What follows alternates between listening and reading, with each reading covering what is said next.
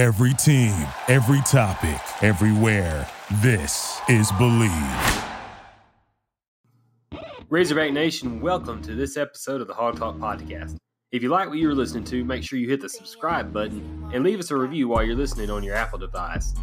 You can also catch us on Spotify, Stitcher, Anchor, iHeartRadio, and any popular podcast platform. You can also catch the Hawg Talk daily, following us on Facebook, Twitter, Instagram, Snapchat, Discord, and our website, thehogpen.net. We hope you enjoyed this episode of the Hawg Talk. J's on the corner playing spades. I'm an ordinary person, but a pain. Wipe me down. Fox flipping, wet and smoking, and we choking off a whole pound of purple, famous like the Ninja Turtle. Wipe me down. Just left New York City, hooked up with P. Diddy, finna blow past 50, you gon' have that. Wipe me down. We the best, I'm a fool, I'm the Hemi man. Red light, green light, yellow light. Cause I'm on, wipe me down. Cause I'm on, wipe me down. Cause I'm on, wipe me down. Cause I'm on, wipe me down. Cause I'm on, wipe me down. Cause I'm. Welcome to episode number 34 of the Hawg Talk Podcast. This is your host, Jacob Davis. In Springdale, it's Ty, and in Ozark, it's Peck. Ty, how's it going tonight, man?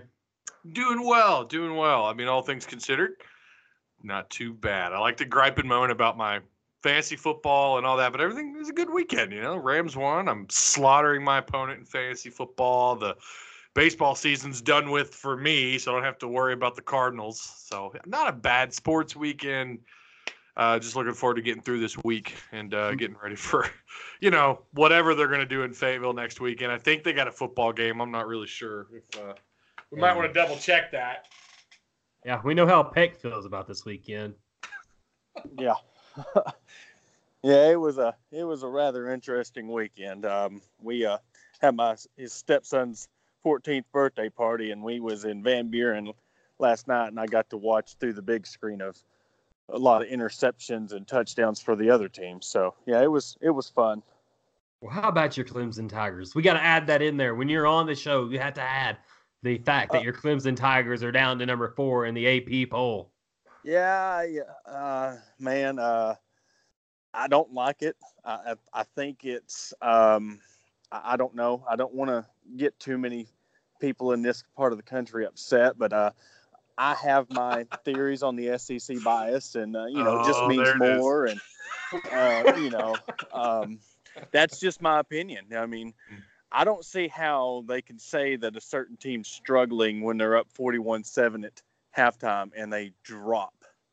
Yeah. You're the defending national championships. You're 23-0 the past 2 years, and you drop. Mm-hmm.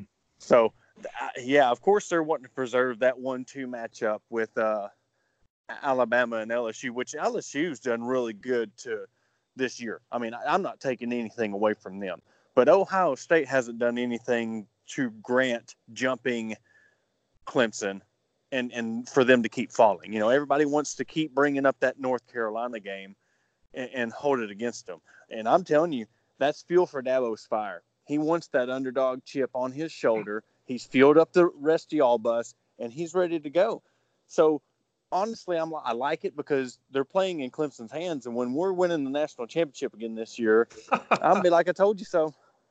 Well, Eric, let me say this. I have watched, I'm sure like you guys, I know you work during the day, Porter, and Jacob, maybe you get to catch some football. I have watched quite a bit of LSU this year, on and off with Ohio State, Clemson, and Alabama. I'm going to be real.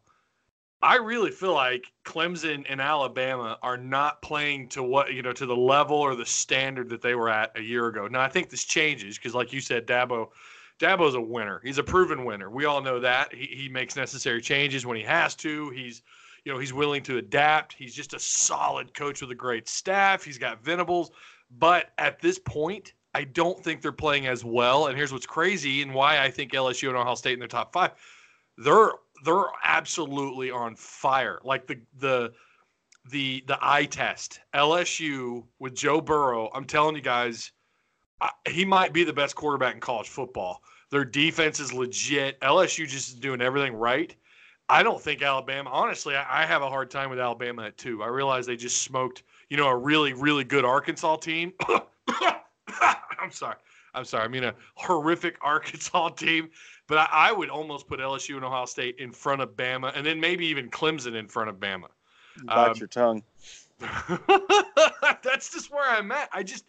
I'm not blown away by Clemson. On top But of the fact nobody that I is don't halfway think that through grind, the season. But yeah. but true. But their grind so far, though, Peck, I don't think it's been anything special. Just like Bama, who the hell have they beaten this year? I mean, who have they honestly gotten a win over that has you saying, okay, that is legitimate, a national title power, a playoff team? And I think the same thing can be said of Clemson. I do think, however, Alabama and Clemson, when it comes time, they're both going to be in the playoffs. It's going to be interesting, though, this game coming up in a couple of weeks with LSU and Alabama. That is going to be a lot's going to happen that week. And you've got who all lost? Oklahoma lost this week. Lost. Yep. I mean, I hate OU. I bet that you guys don't know about me. I am a partial OSU fan because I grew up an hour from Stillwater and I hate OU. I didn't know that. Yeah, I grew up in I did not Oklahoma know for the that. first 12 years of my life. So, Really? I mean, I was a Razorback fan from birth, but I lived in 12 years for in Spiro, Oklahoma, which is about an hour east of Stillwater. So I grew up a Oklahoma State fan, and so I hate the Sooners. He rode that else bandwagon lost? over from Spiro to Fayetteville. Yeah. I didn't ride a bandwagon. My family's originally from South Arkansas, and so I mean, I just lived in Oklahoma from like the time I was 8 to 12. But I was always a Razorback fan first. But I hated Oklahoma State I was an Oklahoma State fan because I just hated Oklahoma. Listen, That's all the attachment I had. Nobody would blame you if you hop back with the Pokes. Nobody would blame you, and they're not even that good this year. But like nobody would blame you if you did. Who was the other team? So Oklahoma lost. Notre Dame got beat bad. Notre too. Dame lost. Woo, man. Texas lost. Oh, horns down. Throw a flag at us There's for your that. flag. We just got a flag for that. But I thought they were back. We are. What did he say? We're back. Yeah, right. On your backs. Well, like somebody said, back to mediocrity. That is completely true. Horns down.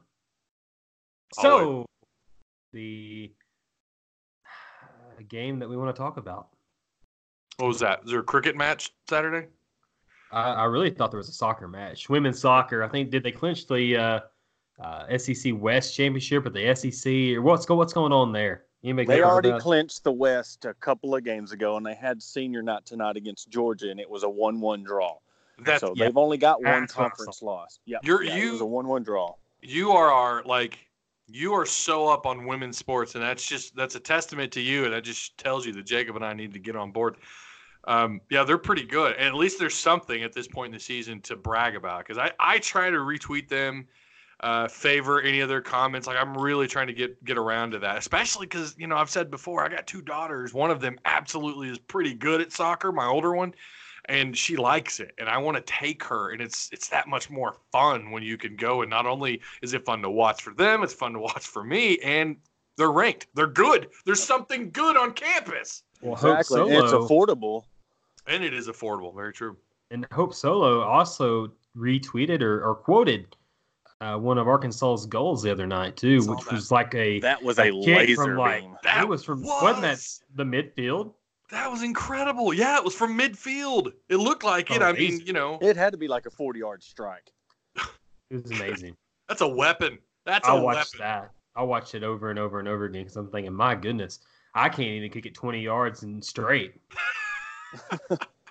But I think with the women's sports, guys, I mean, I think with the golf team having success, the soccer team having success, Mike Neighbors has got things rolling up on the hill. I mean, I think it's time we start giving these women's athletics their due credit instead of having to wait till an SEC tournament or a deep run in a NIT or a national tournament berth to get credit. I think we give them that credit now because I'm telling you guys, I don't know if y'all are on the train yet, but with what Mike Neighbors has gotten in his squad with Dungy and Tolfree, I'm telling you, they're going to be a special group. And, coming up Wednesday, I'll be at the Oklahoma City University game. But, we're going to start having that game-by-game content every game. So be looking forward to that.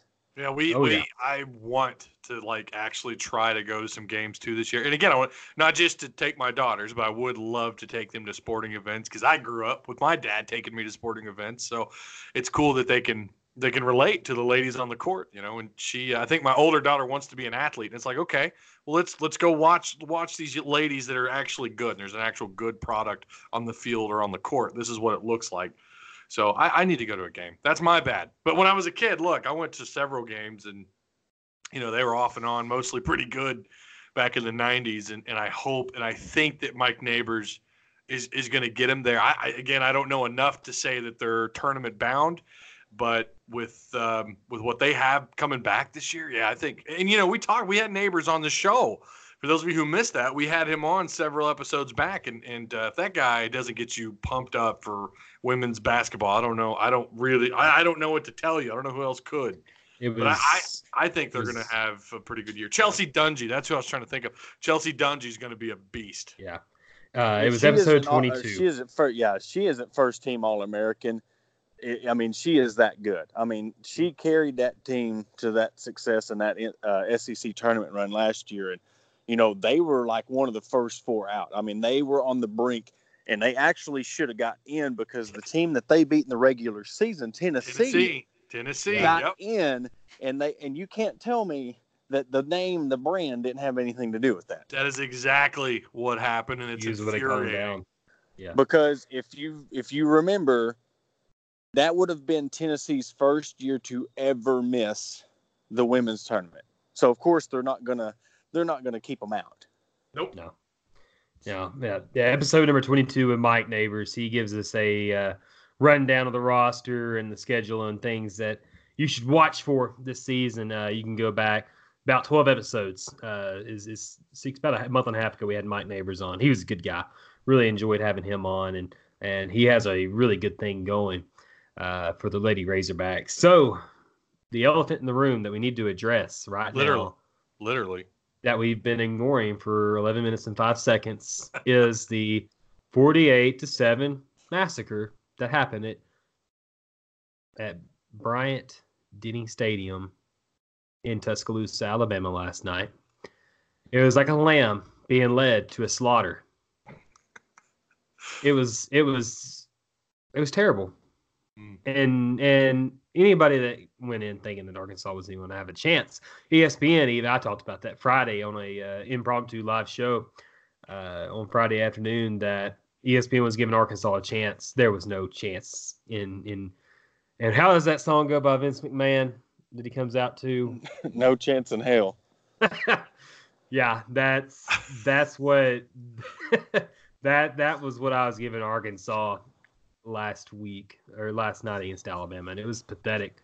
And plus, I mean, I'm gonna go on here. You guys be quiet for about 5 minutes. Oh. Uh-oh. Okay. If your special teams guys do not know where they're at on the field and they field a kick at the 3-yard line and step out of bounds when the kick was clearly going to go out of bounds, your special teams is not very special. If your ace returner is going to the sideline calling for a carry fetch when it was clearly going to go out of bounds, let it go out of bounds. Be aware of your field position. If you're going to keep a quarterback in the ball game or interject him after another quarterback is running the ball down the field and you throw a bomb like you did with Cole Kelly time after time, it's predictable. We saw it last year. You take Ty Story out for a second and throw a deep ball with Cole Kelly for one play, and it goes for a pick six when you're already bleeding right before halftime.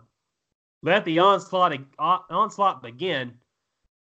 That it's pathetic. The coaching material is not there. The awareness from the players, we should be coached in practice, executed in practice. It's week after week after week we are made fun of on a national scale on special teams. It goes all the way back to last season. And I honestly thought that Arkansas wouldn't get any worse on special teams when North Texas came to town. Guys, this is pathetic. The play calling is pathetic. The preparation by the coaching staff is pathetic. And I will say it, just like Morris does. It is unacceptable, and fans do not deserve it. Guys, maybe Peck. Peck, you go first. Just tell me about it. It's hard for me to watch the games. It's hard for me, especially like the end. You see John Stephen Jones come in there with so much passion, so much heart, and actually had leadership, drove the team down the field. And there is nothing that is going to piss off a fan base more than when you're getting blown out. You actually finally make that change to a quarterback, and he comes in and has success. They're going to sit there and be like, why have you been doing this the whole time? That shows you right there. All this crap about talent. We don't have the talent. We don't have the talent. That was a lot of the Alabama's first string defense on that field when he did that touchdown drive. But I mean, drove the ball down the field and scored. It wasn't all of them, but it was a lot of the ones. But Coach Morris, he has to have that spark when he replaces a quarterback. He has to have that spark. No offense to John Stephen Jones, but he went 6 of 7 for 46 yards last night. A spark is Starkle coming off the bench and playing magnificently against Ole Miss, or playing like he did against Colorado State. That's a spark. Going 6 of 7 for 46 yards is not a spark. Okay? You might want to clarify. A touchdown is, though. A touchdown is. A touchdown is a spark. And here's the deal. He was doing a lot of, but how many of those yards was he running? How many yards did he have rushing? I mean, we're quick to throw out. He was 4 for 4 for 60 yards, but there was times when they needed a first down on a third down run. He took that ball and he got a first down. Now, I'm not sitting out here saying that he should be the starter or he should automatically be the number one. I'm saying that it's just frustrating looking at a guy that is number 3 on the depth chart having more success, like with the command and running the ball than the 1 and 2 guy. That's all I'm saying on that. And he got them first downs when nobody else could. Yeah. He had 6 rushes for 14 yards, which I really liked what he did, where he would wait until the defensive ends bit on the read option. He would have that ball in the belly of the running back and take it out. I mean, the defensive ends had already bitten on the fake, and so I was impressed by that.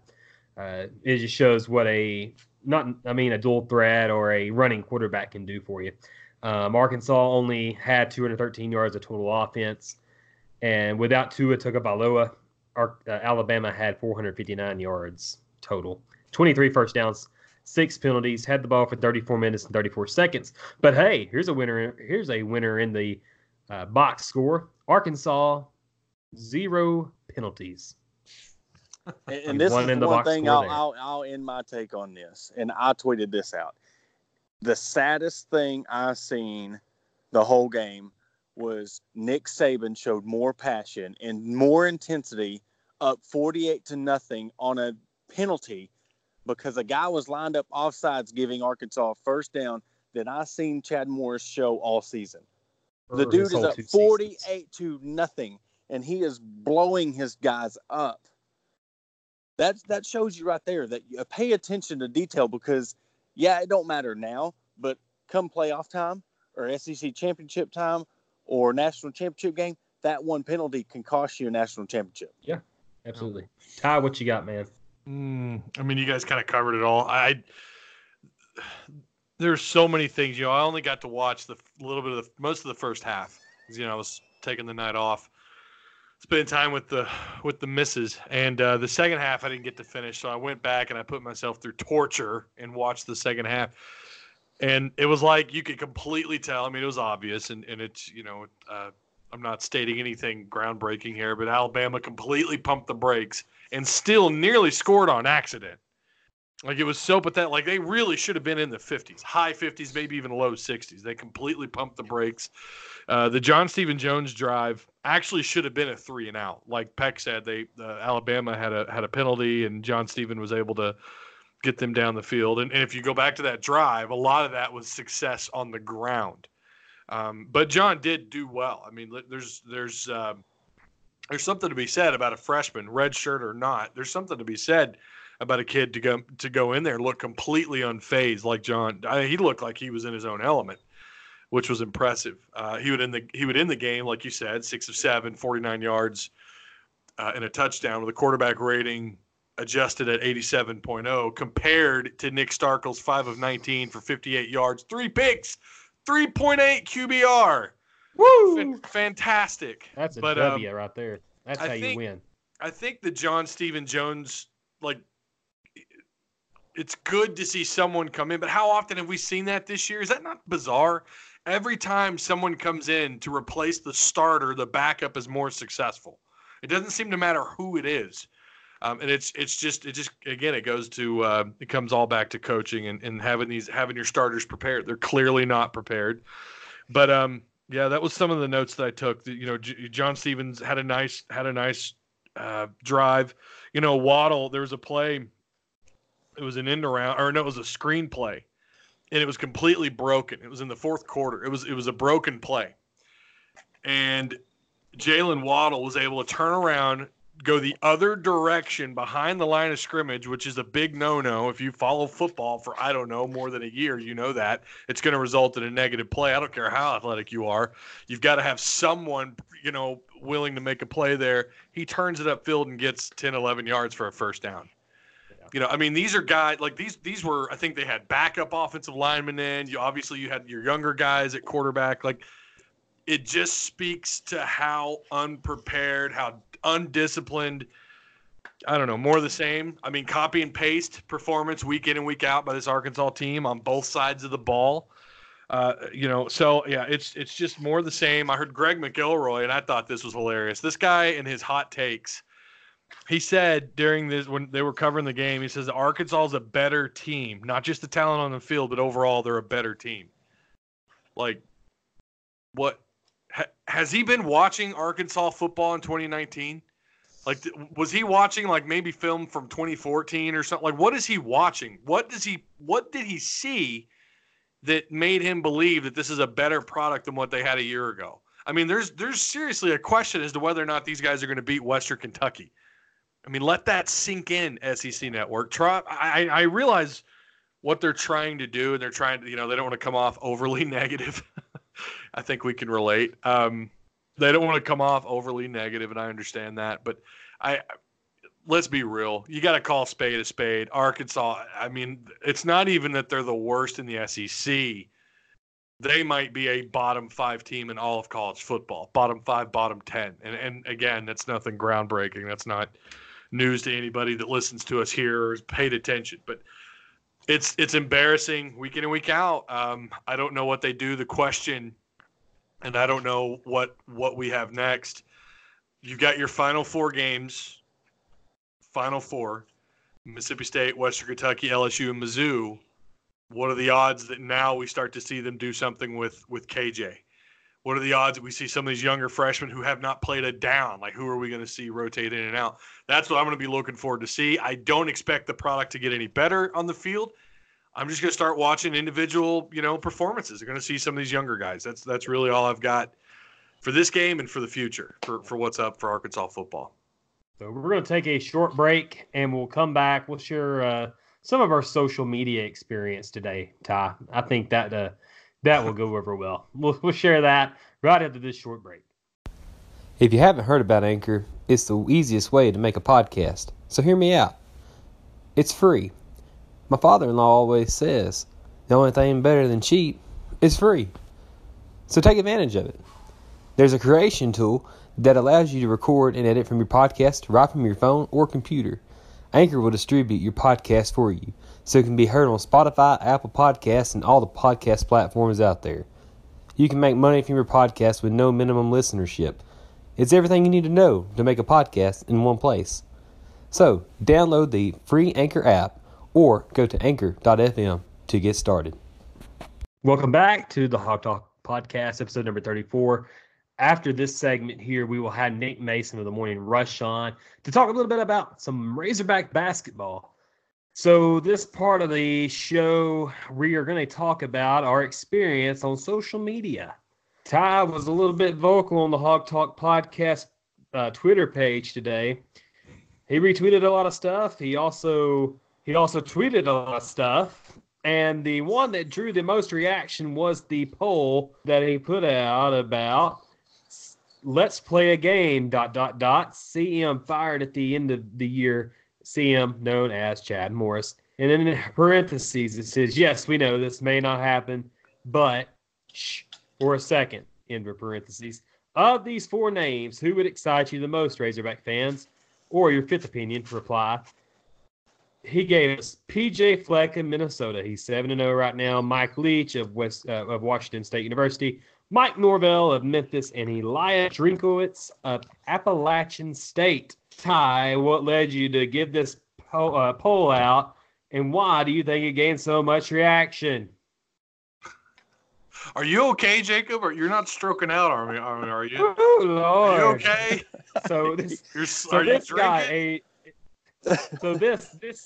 this thing had over 500 votes. It did. It had over 500 votes. A lot of people came on here, and guys like Porter Hayes says Fleck brings excitement. And he's turned around 2 programs. Row the boat. Somebody says Brian Harson. Real Flavor Beeps. He says these folks out here shook by harmless poll. And he puts the gif of somebody laughing out loud. Our boy Brad Caldwell, who was on last week, says PJ Fleck is the best name of the bunch. But how realistic is it? And then you have a guy named Corndog who just put us on blast on a meaningless poll. I mean, I'm trying to find there's so many deals here where replies here that say Corndog. His name was Cordology. Sorry, I thought I said Corndog. Oh. Nothing contributes to keeping a disgruntled fan base divided like a stupid, meaningless poll by the media. Eye roll. It's not a stupid, meaningless poll. Come on now. We were talking about, some real stuff. Ty, why did you do this to gain such a reaction from these fans? I mean, it's a poll. It's not like I'm out here trying to, blaze some sort of new trail. It's a harmless poll. I don't know why we got a lot of people triggered with this one. I'm just gonna blame. I don't know. I'll blame. Who does everybody blame these days when something goes wrong? Donald Trump. I'll blame Donald Trump. He made me do it. We don't get political here, and I'm not trying to, but that's who I'm going to blame this on. I mean, look. I'm blaming this on Chad Morris. On who? Oh, Chad Morris. I'm blaming it on Chad Morris. Well, that's very true. Fans are very excited to think about the future without Chad Morris. Yeah, you're right. Yeah, that's who we should blame this on. Yeah, it's just what do we do at the end of the year? You do. Let's say they walk away. PJ Fleck, Mike Leach, Mike Norvell, and Drinkwitz from App State, who's at 10%, and Mike Leach was leading this thing at 39%. Almost 600 votes that thing's at right now. And if you're listening to this, I think it's still up. I think it's supposed to be up till Tuesday. I think Monday or Tuesday. But anyways, if you're listening to this, you can go take the poll. Triggered some folks. Got some folks triggered. I didn't think it would trigger everyone that much, but I did expect some a little blowback, and that's fine because I was laughing at every one of them. Josh Collins is all about some Houston Nut. I don't know if you guys saw that. It's not going to happen. Bobby Petrino is not coming back. Houston Nutt's not coming back. Get a grip, fans. It's not going to happen. I don't know where this is coming from. I get he's the most successful coach we've had since we've joined the SEC. I understand that. But like we've talked about here before, the game has evolved so much. And then you look at how things ended with Ole Miss. If he's such a great coach, why isn't he coaching? What is he waiting on? So I don't get the Houston Nut talk. I like I said, I kind of understand it because of what he did. I get where people are coming from, I suppose. But it's 2019, not 2000, or 1999 when he was needed, 98, like when he came in here and he set the world on fire. I get it, but it's not happening. And then the crowd that wants Bobby Petrino, and I was surprised. We didn't have a lot of those. At least I didn't see. No, I haven't gone through and read every single reply. I don't know how many replies we're up to. John Newton says, who would leave his successful program for the uncertainty here? Well, I mean, most jobs, John, are pretty uncertain. Actually, I don't know. Like, that's kind of a I don't know. I don't want to call John out, but most jobs are uncertain outside of the Oklahomas and Ohio States of the world. Knowing he could be fired after only 2 years, and he might be fought for his remaining contract. Bielema, which, by the way, if you do a little research, John, there's actually a pretty good case there for the University of Arkansas for the foundation about what's going on with Bielema and his contract. And then he says those two factors won't bring in successful people. Besides, his school will match pay or better, and then keep him. And then I Am Will replies, exactly, no respectable coach will come here after firing a coach after 2 seasons. Just like we've talked about with recruits, coaches aren't stupid. They know that there's a higher expectation or set of expectations even at a school like the University of Arkansas. Okay, they understand that fans want more, and you heard Urban Meyer, although I don't agree with him. I don't think Arkansas, it's going to be a while before you could talk about these guys being a 10-win program. But even Urban Meyer says to the Little Rock Touchdown Club, you can call that what you want. You could say it's coach speak, but I think he knew that would probably get a response, and I'm not sure that he completely believes what he says, but at least you know that Urban thinks that this job is worth more than 2 wins a year. So coaches aren't stupid. They know that what's happening here shouldn't be happening, and that's why the response has been what we've seen from fans with Chad Morris. So sorry, John, and I am sorry. I think you're wrong. I think they could bring somebody in. I'm not saying that that's going to happen. The reality of the situation, the reality is they probably will have to bring Chad Morris back with Brett Bielema's case pending. Now, I could see them settling with that Bielema case. We talked about that briefly, or maybe I did on my live show. I can't remember. I'm too many places during the week. I forget what I say and where I say it. But I think they might end up settling there. But regardless, what happened there, Arkansas's got a pretty good case with Bielema and his breach of contract. But I disagree with these two. I think you can bring in somebody. I think those names on that list, I could absolutely see Arkansas taking a shot at them. That doesn't mean they're going to get them. And sometimes the up-and-comers work just fine. Sometimes you got to go get an up-and-coming offensive coordinator, and sometimes they work out. You look at what's going on at Oklahoma. You look around college football, it happens. But, I wasn't completely shocked. I think I said that in our Marco Polo. I was loving it. The trolls coming through. It was a thing of beauty. It really was. It's funny. You troll us, we'll troll you back. we don't go down without a fight. And don't get me wrong, I think we also ignore a lot of I think we ignore a lot of the negative stuff, but every once in a while we're gonna take a swing back. But yeah, what do you guys think? Because if I said, like, and again, the question was, if Chad Morris is fired at the end of the year, who excites you? Who of those 4 names, PJ Fleck, Mike Leach, Mike Norvell, and Drinkwitz at Appalachian State, who excites you the most? I want to ask you two. What did you guys think on that? I'd PJ Fleck. I mean, I've seen what he done at Western Michigan. I mean, and for us here around Arkansas, we've seen that being PJ Fleck's series with Bo Mattingly, and he made me want to go play football for him. And he's turned around Western Michigan. They went to a big-time bowl game against Wisconsin. Now in his 3rd year at Minnesota, where they haven't won that much since Hayden Fox on the TV show, I mean, they're 8-0. That was a good show. I love that show. They're 8-0. But he brings that passion. He is all about his players. Yes, and like I said, his one knock is he has a cliche, row the boat. But he has proven to win. And I think of all those names. I am against Mike Leach like some are against Houston Nutt. I just think that he would be a great mind, but I don't think he would get us to that next level to where somebody could come in after him and continue the success. I think that he's more of a speaker, and he would say something to get himself in trouble, or his team's 4-4 right now, and they're 1-4 in conference in the Pac-12. It's true. So he's really not faring that much better than over in the Pac-12. So you're going to put him in the SEC West, and I just don't think he would succeed. He might give us 1 year of 7 wins, 8 wins, but after that, I don't think that he would have that much success. So my vote's for PJ Fleck. And I like that. Really quick, I'll let Jacob go after I'm done. My only rebuttal to that is the fact that everywhere Leach has been, he has been able to win at that program and take them to another step. But I think you're also right where you bring him here, I could totally see him, maybe first 3 years. I think he could probably do something like within those 3 years and I don't know, find a way to get to a much, much higher winning ceiling that they're currently at. But whatever that is, I don't know down the road if God willing they ever turn it around.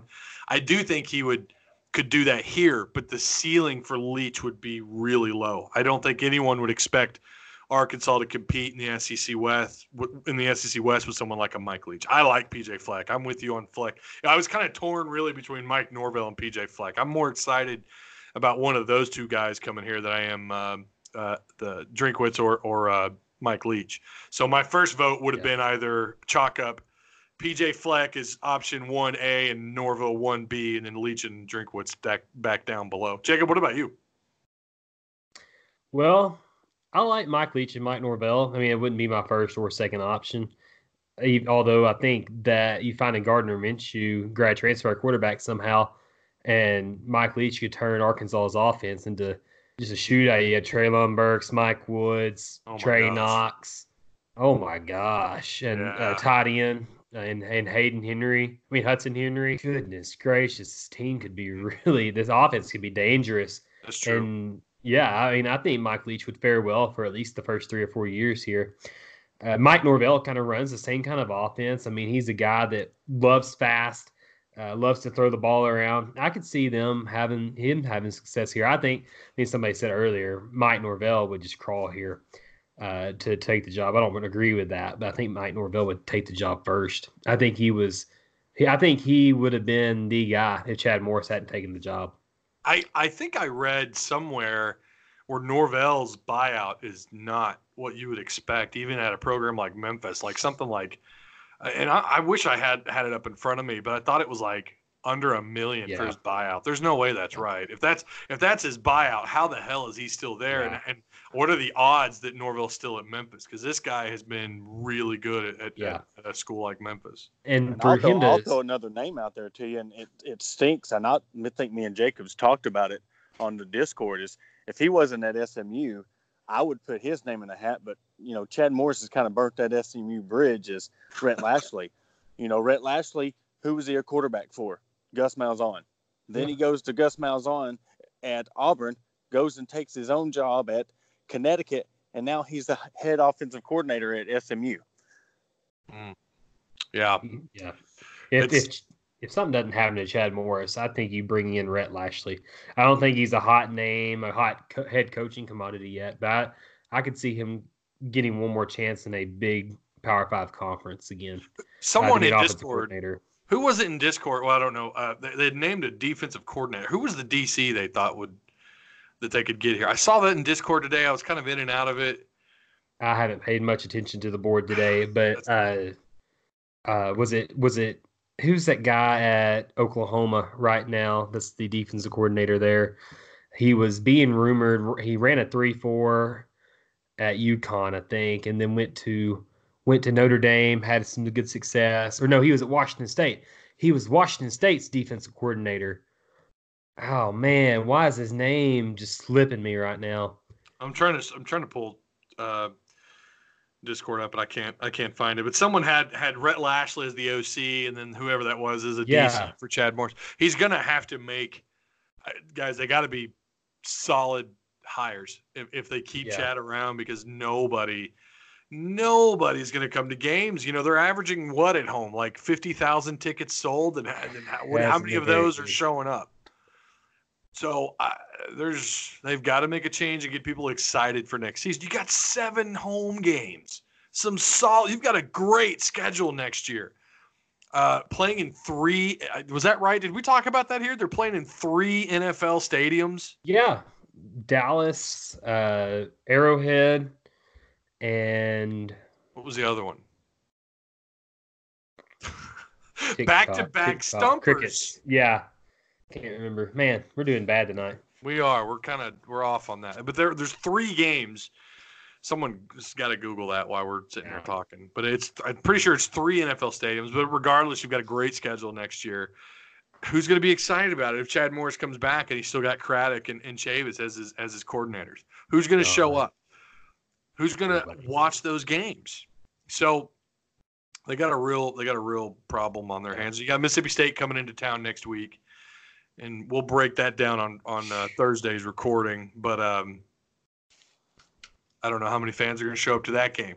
I'd be surprised if they sold 50,000 tickets and if they got 35,000, 40,000.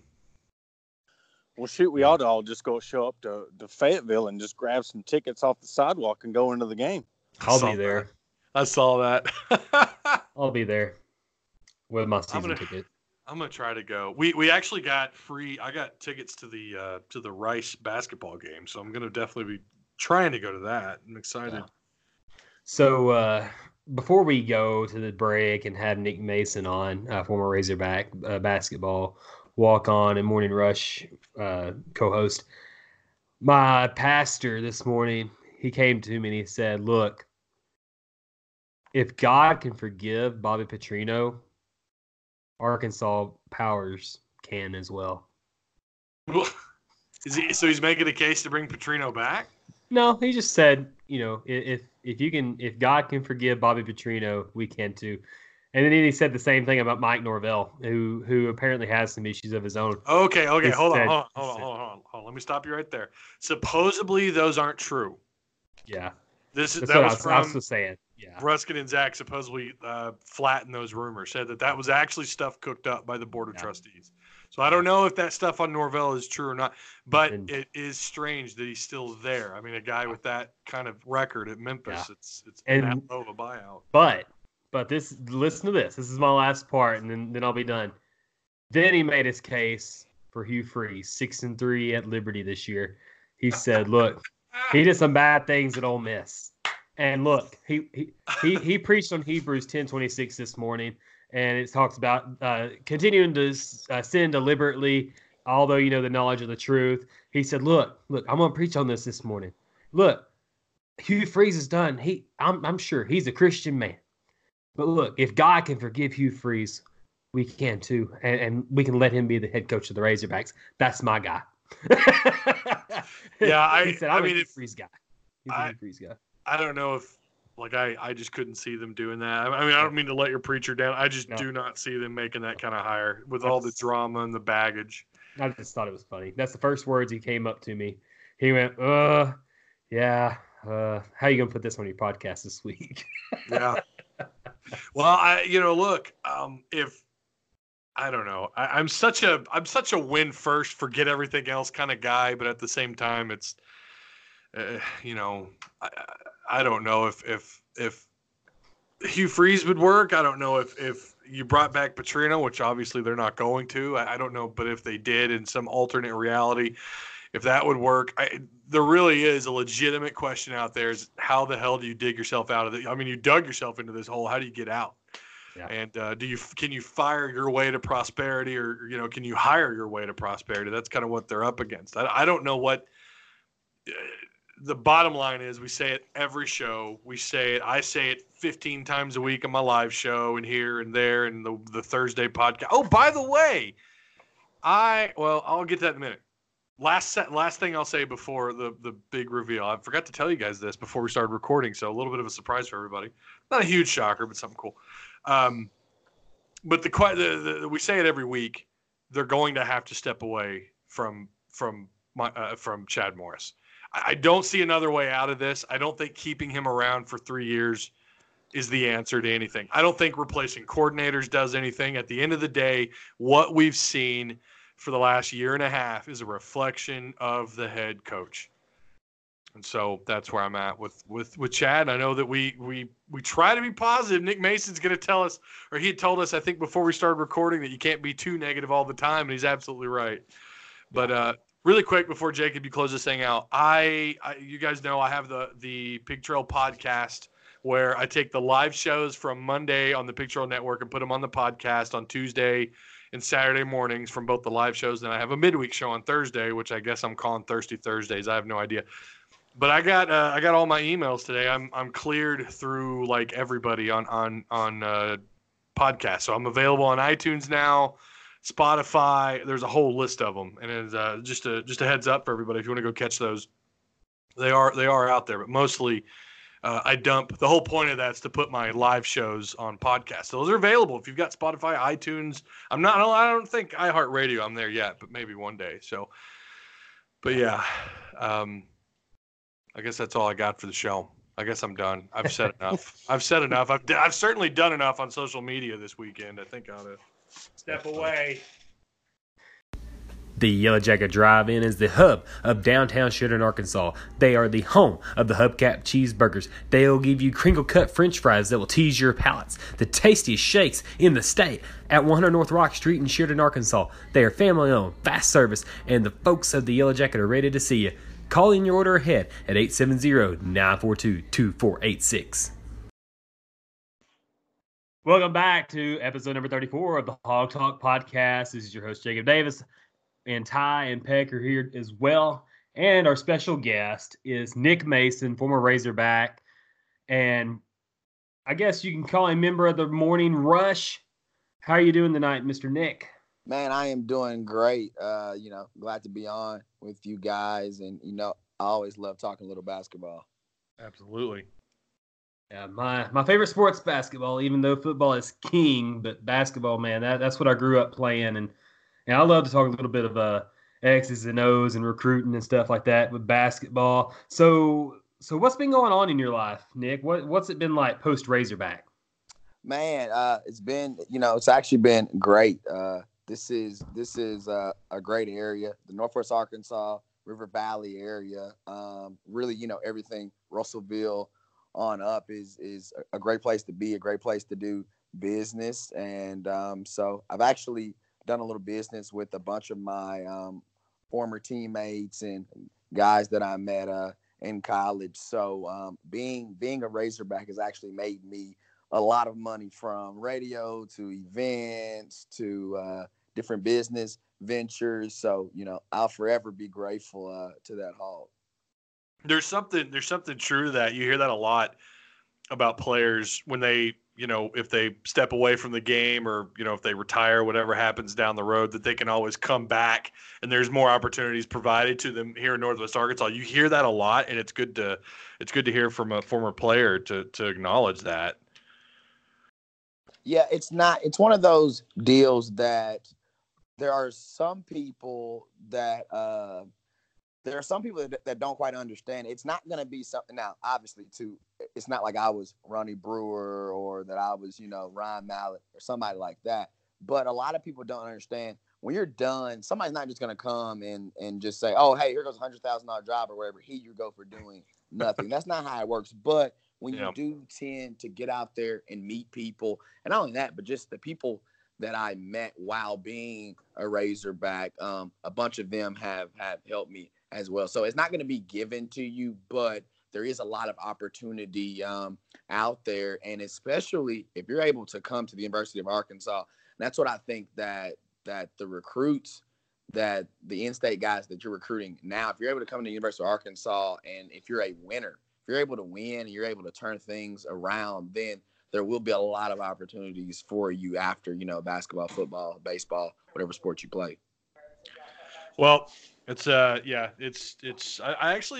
used to work at Sam's Club corporate a few years back, and we had a couple of ex-Razorbacks up there, but it is cool. It's always neat to see those guys out and about and to see them succeeding, and obviously you've done really well. And of course, I'm a fan of the Morning Rush, and you were there along with Tyler Wilson and Tommy Kraft and those guys, John Neighbors. But let's transition to basketball, to what's going on with the Razorbacks, Musselman year one. And I wanted to know just your thoughts on what we're going to see that might be different, or just how that transition from the Mike Anderson system, the Mike Anderson way of doing things, to the Eric Musselman way of doing things. What can fans look forward to seeing as far as the product on the court, and just kind of what the style might be like compared to MA's system? Yeah, I think you're going to see a lot more sets. I think you're going to see coming out of timeouts. I think you're going to see like quick hitters. And when I say quick hitters, You're going to see cross screen, down screen, Isaiah Joe for a quick three, or you're going to see, some type of dribble handoff, backdoor, but it will be a specific play out of timeouts, underneath out of bounds, sideline out of bounds. I think you'll see a lot more of a focus on those type of things, because I've seen coaches like Eric Musselman before, and they have a really big belief on, okay, out of timeouts, if I can score this many points a game coming out of timeouts, or if I can get this many defensive stops coming out of timeouts, or coming out of halftime, or the first play of the game, underneath out of bounds. I've seen coaches that really put a big emphasis on trying to score in different sets and underneath out of bounds, and when the ball is stopped. So I think you'll see a lot more of that, and that's what fans have been crying for. I think a lot of it is also too because they just kind of got tired of Mike's style, just because he didn't get them where they thought they wanted to be. Everybody wanted to be in the second weekend of the NCAA tournament, and that's what people really wanted. They felt like the Razorbacks are good enough as a program year in and year out to be there. So I think that'll be the biggest difference is Musselman will scheme for the opposing team. Musselman will change things game by game, whereas Mike was more of a, hey, this is my style, this is what I'm going to do, and everybody's going to have to, to change up for me. So you mentioned earlier about the in-state prospects being able to, change things up and turn around the program. What kind of guys out there in this 2020 class? Do you think guys like KK and Moody will end up maybe signing or becoming Hogs and seeing their opportunity to turn this Razorback program around? Hey, so I didn't think Musselman was going to be able to pull it off when he first came. I thought that KK would be off to Kansas or right. North Carolina or Kentucky or that. And now obviously I know he doesn't have a Kentucky or North Carolina offer, but I thought that's where he was headed.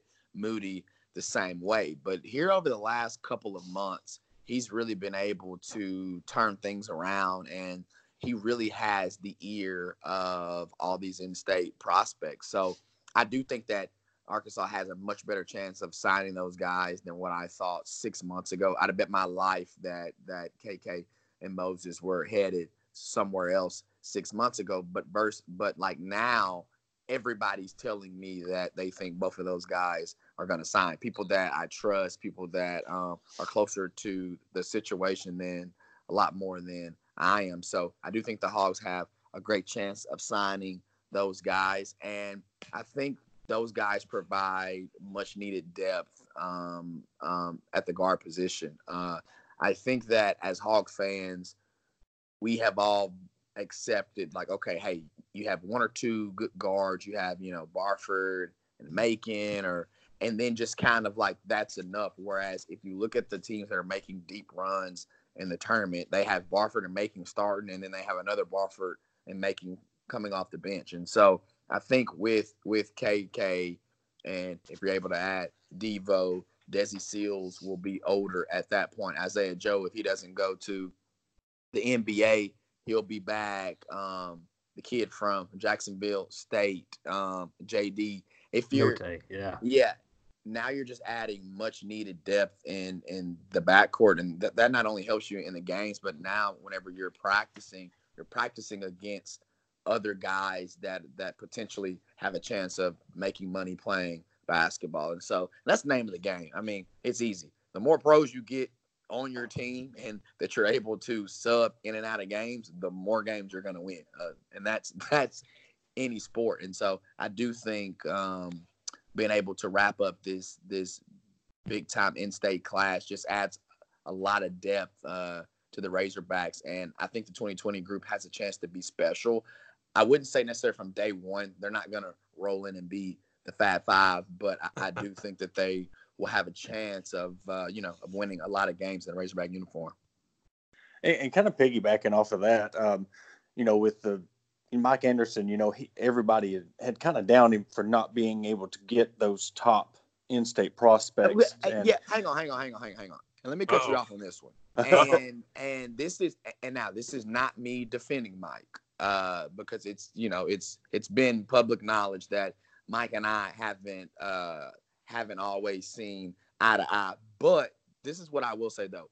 People that started saying that are people that wanted him fired. And I don't blame you for saying it because we've all been brainwashed by people saying he can't get in-state kids.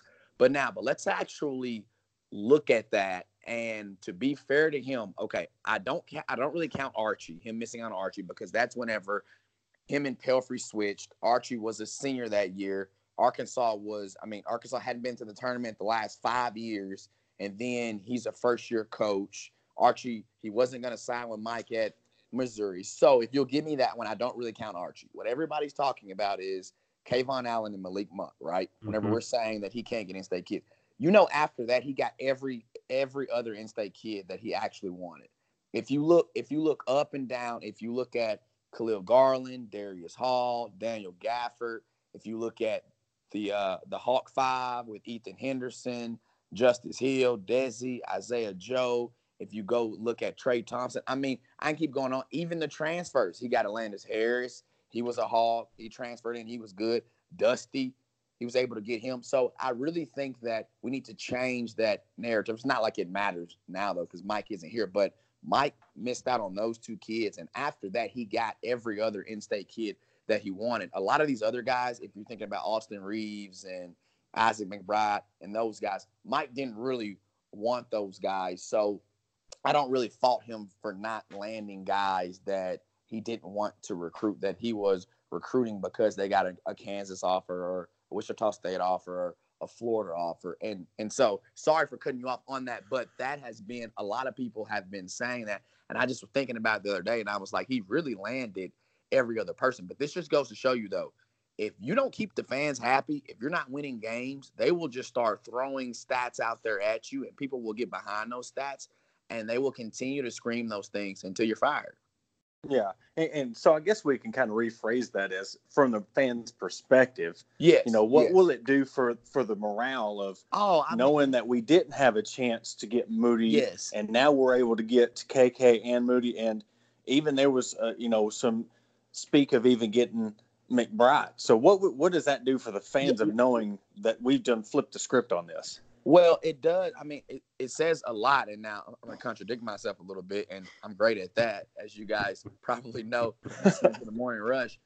It says a lot because if a Malik Monk does come back through the state, or if you have Malik and Kayvon back-to-back, because I've said this, go look at the year where Malik was at Kentucky and Kayvon was at Florida. They were the two best players, or they scored the most points on the two best teams in the SEC, and both of those teams went to the Sweet 16 or better. So if you're able to keep both of those kids at home during that year, it's no doubt Arkansas goes to the Sweet 16 and possibly could make an Elite Eight or a Final Four run. So it just gives you the chance that whenever you do have Bobby Portis come through, or Daniel Gafford, Malik Monk, Archie Goodwin, that you're able to land those guys. Because Arkansas is producing on average, it seems like, a pro a year. If you look over the last 10 years from Sonny Weems, Patrick Beverly, if you're looking at Ronnie Brewer, just all these different guys, Malik, Bobby, Dan, all these different guys are coming from Arkansas. And sorry, Patrick Beverly was not from Arkansas, but all these different guys are coming from Arkansas, and they're going to the NBA. And so that's one thing that you should be able to have in your back pocket at all time, is landing in-state kids. And that just gives, the coaching staff a big boost, knowing that one top kid that's going to have a chance of being in the NBA from Arkansas each and every year is going to be a Hawg no matter what. Well, speaking on that, you're talking about fan morale. There's a lot of hype behind Musselman year one. And I believe you and I are on the same page with this. What are your, Nick Mason, what are your expectations year one for Eric Musselman? Man, I just want to see more in the recruiting game. Because, and now not more, not saying he's not doing a lot already, but, and let me rephrase that, I just want to see how he finishes up. Because right now there's only one commit for 2020, one commit for 2021. Now, he's on a lot of guys. He's bringing a lot of guys in. They're taking a bunch of these pictures. Everybody is loving it. And I'm more concerned of off the court because even if he is able to maybe sneak into the NCAA tournament, this team next year is going to be completely different. I mean, it's going to be a brand new team. So I want to see, is he able to go to the transfer portal and bring in, whatever he needs to patch things up 2 years in a row? That would be very impressive. Is he able to land these in-state kids, which, by the way, it's even harder for him to land KK and Moses because they're not currently playing high school basketball in the state of Arkansas, which I think that goes against Eric Musselman and his staff, because it's a big difference whenever you can just go over to North Little Rock or go over to Bryant and recruit these kids versus having to go to Florida and Virginia. And so it's one of those, is he able to land those guys? Is he able to land Chris Moore and Jalen Williams? Who's he going to be able to add with those guys? And then, two, how's he going to handle the scholarship situation? How is he going to create more scholarships if other kids do want to come? So I think I'm looking at a lot more things that don't have anything to do with X's and O's, a lot more than on the basketball court, because, this team is a patch job right now. We don't know about Vanover. You brought Jimmy Witt back. You were able to bring in a couple other transfers just to try to be competitive this year. But for me, I'm not going to give him an A, B, C, or D based upon what he's able to do on the court as much as I am based upon everything else. Well, Adriel Bailey had a pretty nice preseason. What do you expect from Dro going forward in 2020, his senior year? Do you think he might make an impact, or you think he's just going to be another, one of those guys that's just a role player? I think he's going to make an impact just based upon, how many bigs does Arkansas have? So let's just say that Vanover does not get cleared.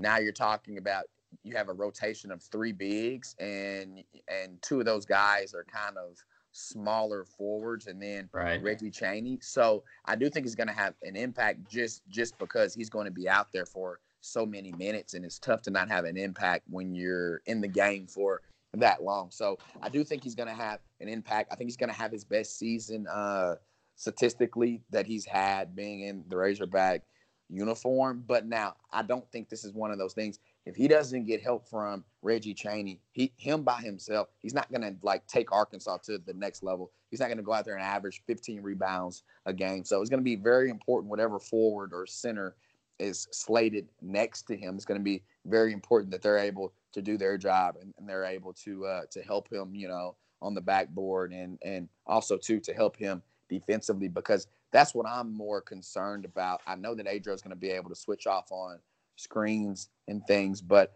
I'm more concerned about defensive rebounding, and whenever Arkansas is playing teams that have not even 2 7-footers, 2 legit 6'9" dudes that are big and that are strong around the rim and that are long or athletic. I think that's going to hurt a bunch of times, either with Adro at the 4 or at the 5, because the lack of size is something that's really going to hurt Arkansas this year. That was my next question. I was just going to transition really fast. The very last thing that I think we're going to try and get out of you is size. Going to play an impact. Yes, it is. Big time. And I'll tell a quick story. I remember whenever I was on a team in maybe 2009, and we would lose games because the other team's power forward or small forward would go out there and get 8 or 9 rebounds, but they would be offensive rebounds, and then they would shoot 75% from the floor because they would be offensive rebounding over Rodney Clark, because at that point Rodney Clark was being stuck on small forwards. And so I could see a lot of that in this team, not necessarily from the small forward spot, but the power forwards and the centers, because Adriel was going to be playing center. Adriel is about 6'5". So there are going to be time, and he's not Grant Williams from Tennessee. So there are going to be times where he's stuck at the center spot, and offensive rebounds are just going to come off, and guys are going to have a field day down there. So a lot of that is going to come to how good the guards are on ball defensively, because the only way to help Adriel out really defensively is to apply a lot of pressure to whoever the ball handler is and to not make those entry passes as easy as, they've been in the past. Everybody's going to have to box out, and it's going to be rebounding by committee. Jimmy Witt's going to have to continue to rebound from the point guard spot. Isaiah Joe's going to have to get in there. Dez is going to have to get in there. And it's not going to be one guy's getting 12 or 13 rebounds a game. It's going to have to be by committee, where you look at in your starting lineup, everybody's averaging between 4 to 7 rebounds. I think that's the only chance the Hawks have. Yeah. So, Mason, I appreciate you being on tonight. And you're invited to come back anytime. Oh, man. Appreciate you guys. I had a good one. Call me anytime. Anytime y'all talking about basketball. If you're talking about football, leave me out. I think that's like all of our guests. They're like, they cover football. They're like, no, I'm good.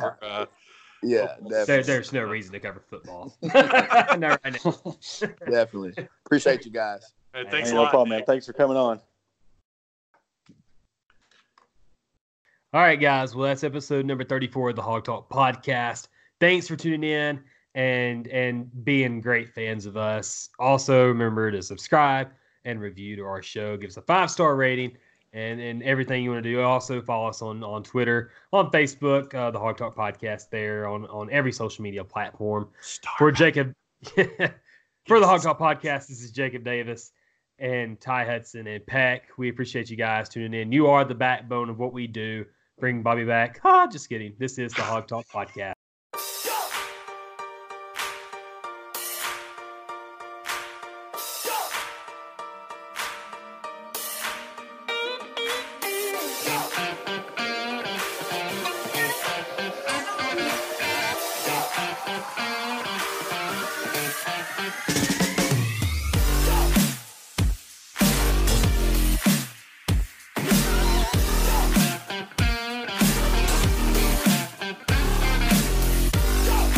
TMK Properties is a premier real estate agency for folks looking to move into Sheridan and the surrounding area of Grant County, Arkansas. Tony and Mary Kay Palmer, with their elite real estate agents, are equipped and ready to make your search for the dream home go smoothly as possible. Schedule an appointment with them today at 870-942-0800.